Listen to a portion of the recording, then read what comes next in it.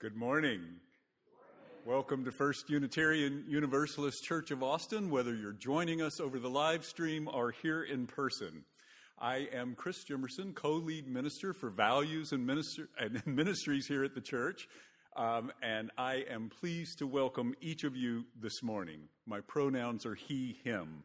We are a spiritual community dedicated to a free and responsible search for truth, meaning, and beauty. We come from a long tradition of seeing a spark of the divine in every person. And it's in that tradition that I invite you to greet the holy among us this morning, either in the comments or online, or by turning to those around you here in the sanctuary. Good morning. I'm Margaret Borden. My pronouns are she, her, and I'm pleased to be your lay leader this morning. And we begin by lighting our chalice. Please join me in the words for doing so. This is the flame we hold in our hearts as we strive for justice for everyone. This is the light we shine upon systems of oppression until they are no more. This is the warmth that we share with one another as our struggle becomes our salvation. Our call to worship is All of Us Are Beautiful by Thomas Rhodes, a white male and retired Unitarian Universalist minister. We come in a variety of colors, shapes, and sizes.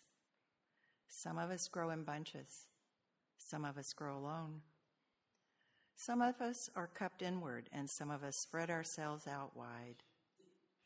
Some of us are old and dried and tougher than we appear. Some of us are still in bud. Some of us grow low to the ground, and some of us stretch toward the sun. Some of us feel like weeds sometimes. Some of us carry seeds sometimes. Some of us are prickly sometimes. Some of us smell, and all of us are beautiful. What a bouquet of people we are. This congregation has a mission. It's our common religious purpose. It guides our decision-making. It leads our programs and ministries. We wrote it together. We put it on our wall, and we say it together every Sunday so that we might carry it in our hearts throughout the week. Let's do so now. Together, we nourish souls, transform lives, and do justice to build the beloved community.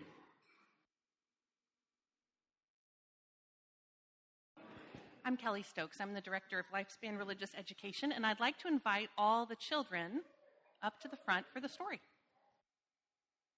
This is Wildflower by Melanie Brown and Sarah Gillingham. Daisy had just bloomed, and it felt good to open her petals and turn to the sun. "What a beautiful place to be," she said. "My mama says you're just a weed, and you don't belong here," said Rose, growing nearby. "What's a weed?" Daisy asked. "It's something that wasn't planted on purpose and gets in the way," said Rose. "And I'm just a weed?" "Oh, yes, indeed." Daisy felt her head droop just a little. "You want to try this with me?" She's going to droop a little bit. See what it feels like to droop just a little bit. See how it feels in your body.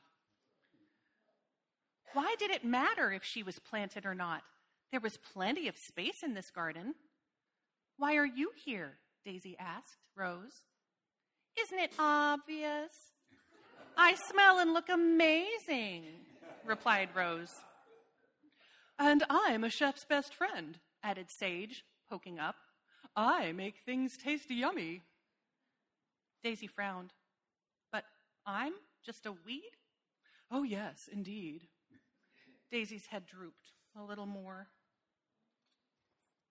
Daisy turned up toward Sunflower. "What about you?"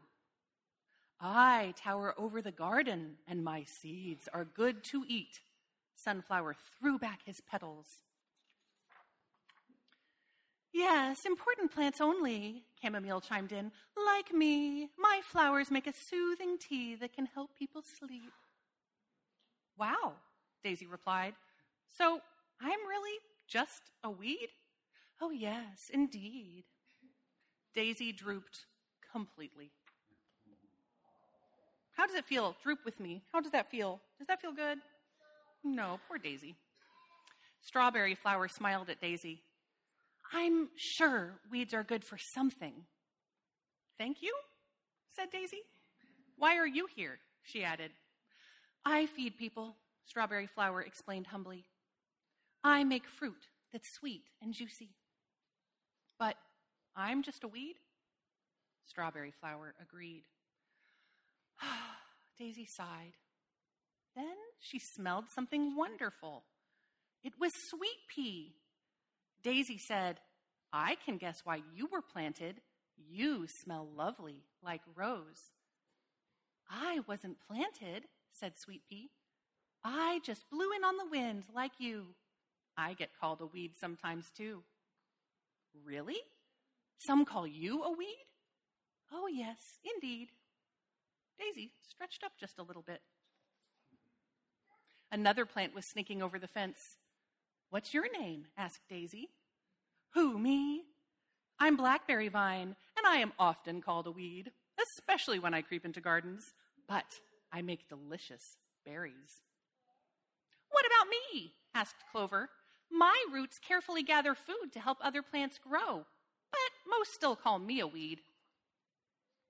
Me too, said Dandelion.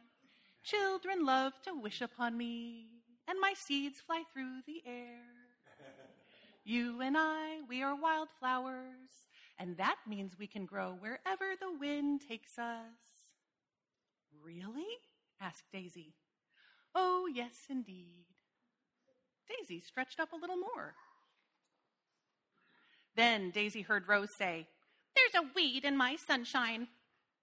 Rose was glaring up at a tall new flower that Daisy had never seen before. A weed? Said the new flower meekly. There is more than enough sunshine for everyone, Rose, Daisy said. Every plant I met today is special and belongs here, no matter what we call them. Hello, I'm Daisy, and I'm a wildflower. Welcome to our garden. It's a beautiful place to be. Now is the time in our service when we center ourselves together. We breathe together. And as we breathe together, some pray, some meditate, some speak to the divine in whatever way they understand the divine. Some simply follow our breath to a deeper place inside, a place of flourishing, a place of greater wisdom and love, that place where a spark of the divine resides within each of us.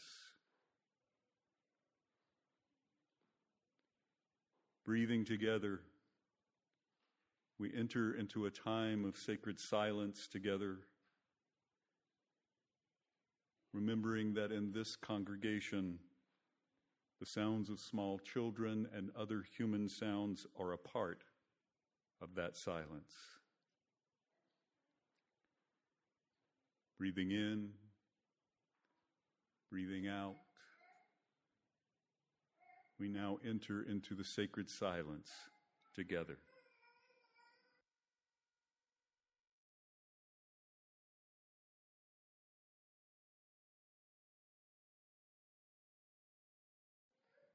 In a moment, when the music begins, I will invite you to light candles. As we light candles, please hold in your hearts Karen Neely and all those who loved Jack DeLoach, who died on May 23rd, 2023 in Austin following an extended battle with dementia. Holding Jack and those who love him in your hearts, I invite you now to light candles of sorrow, joy, hope, remembrance, remembering to hold the sacred silence once the music has ended.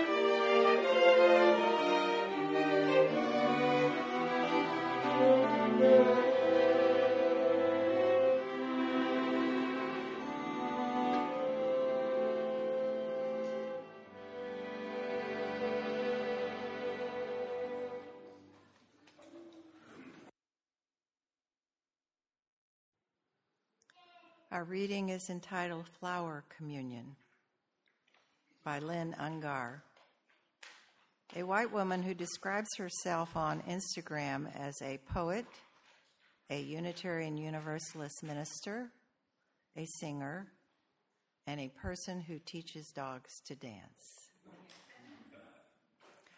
What a gathering. The purple tongues of iris licking out at spikes of lupin, the orange crepe skirts of poppies lifting over buttercup and daisy. Who can be grim in the face of such abundance? There is nothing to compare, no need for beauty to compete. The voluptuous rhododendron and the plain grass are equally filled with themselves, equally declare the miracles of color and form. This is what community looks like. This vibrant jostle, stem by stem, declaring the marvelous joining. This is the face of communion, the incarnation once more gracefully resurrected from winter. Hold these things together in your sight: purple, crimson, magenta, blue. You will be feasting on this long after the flowers are gone. Every year when our flower communion comes around, I find myself thinking of my maternal grandparents again. Many of you have heard me talk about them many times because they were such a large part of my life and who I have become. I spent as much or more time at their house when I was growing up as I did at home. I'm thinking of them this morning because my grandmother loved flowering plants, and she had the greenest thumb of any person I have ever met. She would take cuttings of plants as she was out and about, bring them home, somehow get them to make roots, and then grow an entirely new plant in her own yard. She also grew plant species that really weren't supposed to be able to survive in the southeast Texas climate in which they lived. Their house had this wraparound porch, which she had covered from floor to ceiling with potted plants, most of them flowering, and her yard was covered with flower beds and a vegetable garden, and she had a greenhouse. Have I mentioned that she liked plants? Now, my grandfather shared her love for flowering plants, but alas, not so much her green thumb. Now, he was hyperkinetic, though, so he would insist on helping her with the gardening, which usually meant he got in the way a lot. She would try to give him other things to do to distract him. I remember as an adult, when my spouse Wayne and I would go to visit them, they would always have to take us all around their yard and show us what new they had planted and what was currently blooming. On one such walk around their yard, my grandmother confided in me that she did indeed talk to her plants because, she said, a little love helps everything grow. At the end of these visits, they would also always insist that we take some of their abundant flowering plants with us. My grandfather would pull out his shovel and some clippers and busily get to gathering up portions of different plants for us, my grandmother warily monitoring him lest she need to intercede before he accidentally ravaged other plants nearby. Then, when all was gathered, they would load the plants in cardboard boxes for us to bring home. My grandfather always had to pull out his trusty pocket knife and carve openings for handles on each side of the boxes because I guess cardboard boxes are impossible to pick up and carry otherwise. I don't know. My grandparents both lived well into my own adulthood, so they sent us home with many a box full of plants over the years. The day came, though, when we had to join my family at their house to begin clearing it out and preparing to let this place of so many living memories go to a new family. Even though they were both physically gone, I remember being able to sense their spirits as I walked around their yard one last time. It was spring, and I stopped at the back of the yard amongst my grandmother's azalea bushes, which were blooming in a variety of vibrant colors. Well, really, my grandmother had managed to grow those bushes until they were huge, so what I was actually standing among was the azalea trees. Many of their other flowers were also blooming, and I found myself absorbed in their visual beauty and wonderful fragrances. I remembered my grandmother also telling me once that one of the reasons she loved her plants so much was that she got to share them. I realized that all of those cardboard boxes full of flowering plants, carved handles and all, had been gifts of love they had shared with us. And suddenly, it was like they were still there. All the beauty and love they had shared with me over so many years was still there because it still lived in me. And our living tradition of the flower communion has been about the sharing of ourselves for 100 years now. On June 4, 1923, Reverend Norbert Čapek created the flower celebration at the Prague Liberal Religious Fellowship, his Unitarian church in Czechoslovakia. A visionary minister, he had built a bold church that celebrated the inherent worth of every person. He needed a symbolic ritual that would bind people together and not alienate parishioners by reminding them too much of prior religious traditions they had found harmful and oppressive. Sound familiar? He turned to the beauty of the surrounding countryside and created a communion where congregants would bring flowers from their gardens or fields or even the roadside and share them with one another, symbolizing that just as no two flowers are exactly alike, so each of us has an inherent and unique beauty. By sharing our uniqueness with one another, bound in a community of loving covenant, we all flourish. We create something greater than ourselves, just as the radiant colors of these floral bouquets surpass even the beauty of the individual flowers. Chopik's wife, Maya, also an ordained minister, came to the United States in 1940 and introduced this ritual to U.S. Unitarians while she was here. Unfortunately, she was not able to return to Prague at the time because World War II had broken out. It was only after the war she learned that the Nazis had sent Chopik to a concentration camp where they eventually killed him. Even in the concentration camp, though, he held a flower ceremony with his fellow prisoners using whatever flowering weeds they could find, testifying to a love larger than themselves and that would outlive them, that continues in the ritual we still practice today. In a few minutes, I'll invite you to begin at the back of the sanctuary and bring your flowers with you. If you were with us online, I hope you'll treat yourself to a flower sometime today, and feel free to share floral photos in the comments.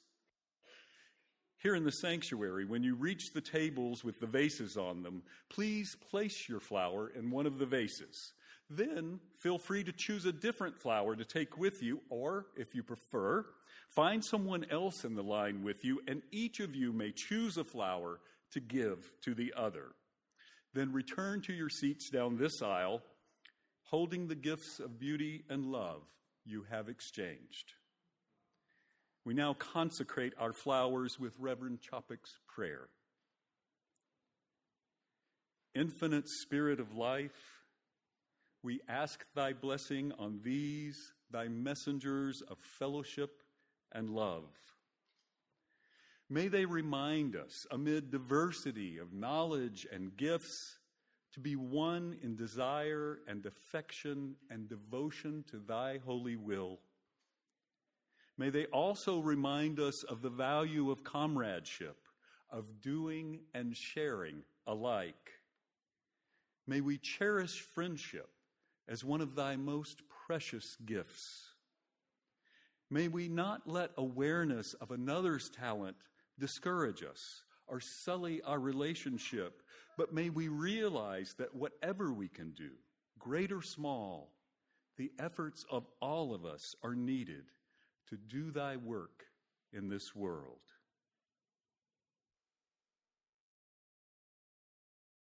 Well, we need to extinguish the chalice so we can get to celebrating.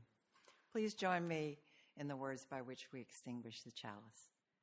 We extinguish this flame, but not the light of truth, the warmth of community, or the fire of commitment. These we hold in our hearts until we are together again. As we go out into our world now, let us continue to share our unique gifts. May we bring one another and our world delight. May we flourish and flower in communion with one another and all that is. May we remember that a little love helps everything grow.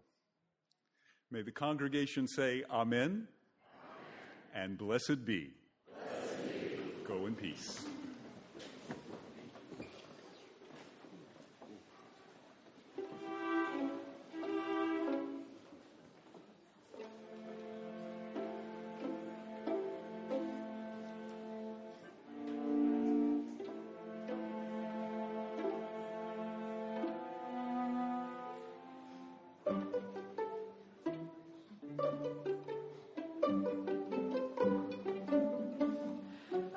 Fingers make curling flowers of all things. My hand will sing the hours long. As long as we sing the lonelier day. Do not fear. We will go away. Thy word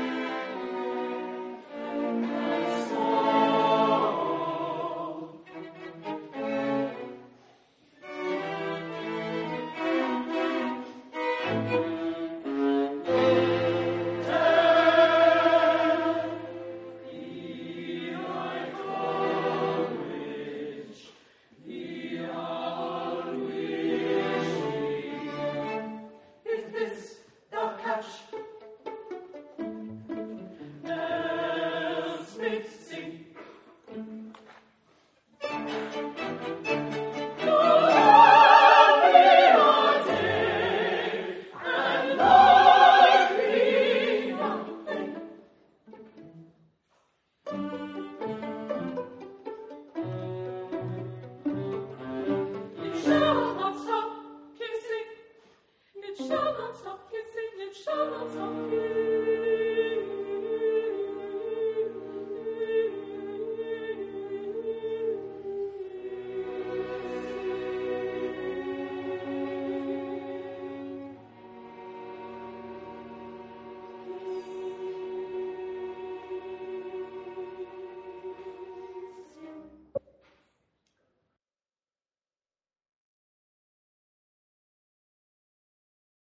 This is a production of the First Unitarian Universalist Church of Austin.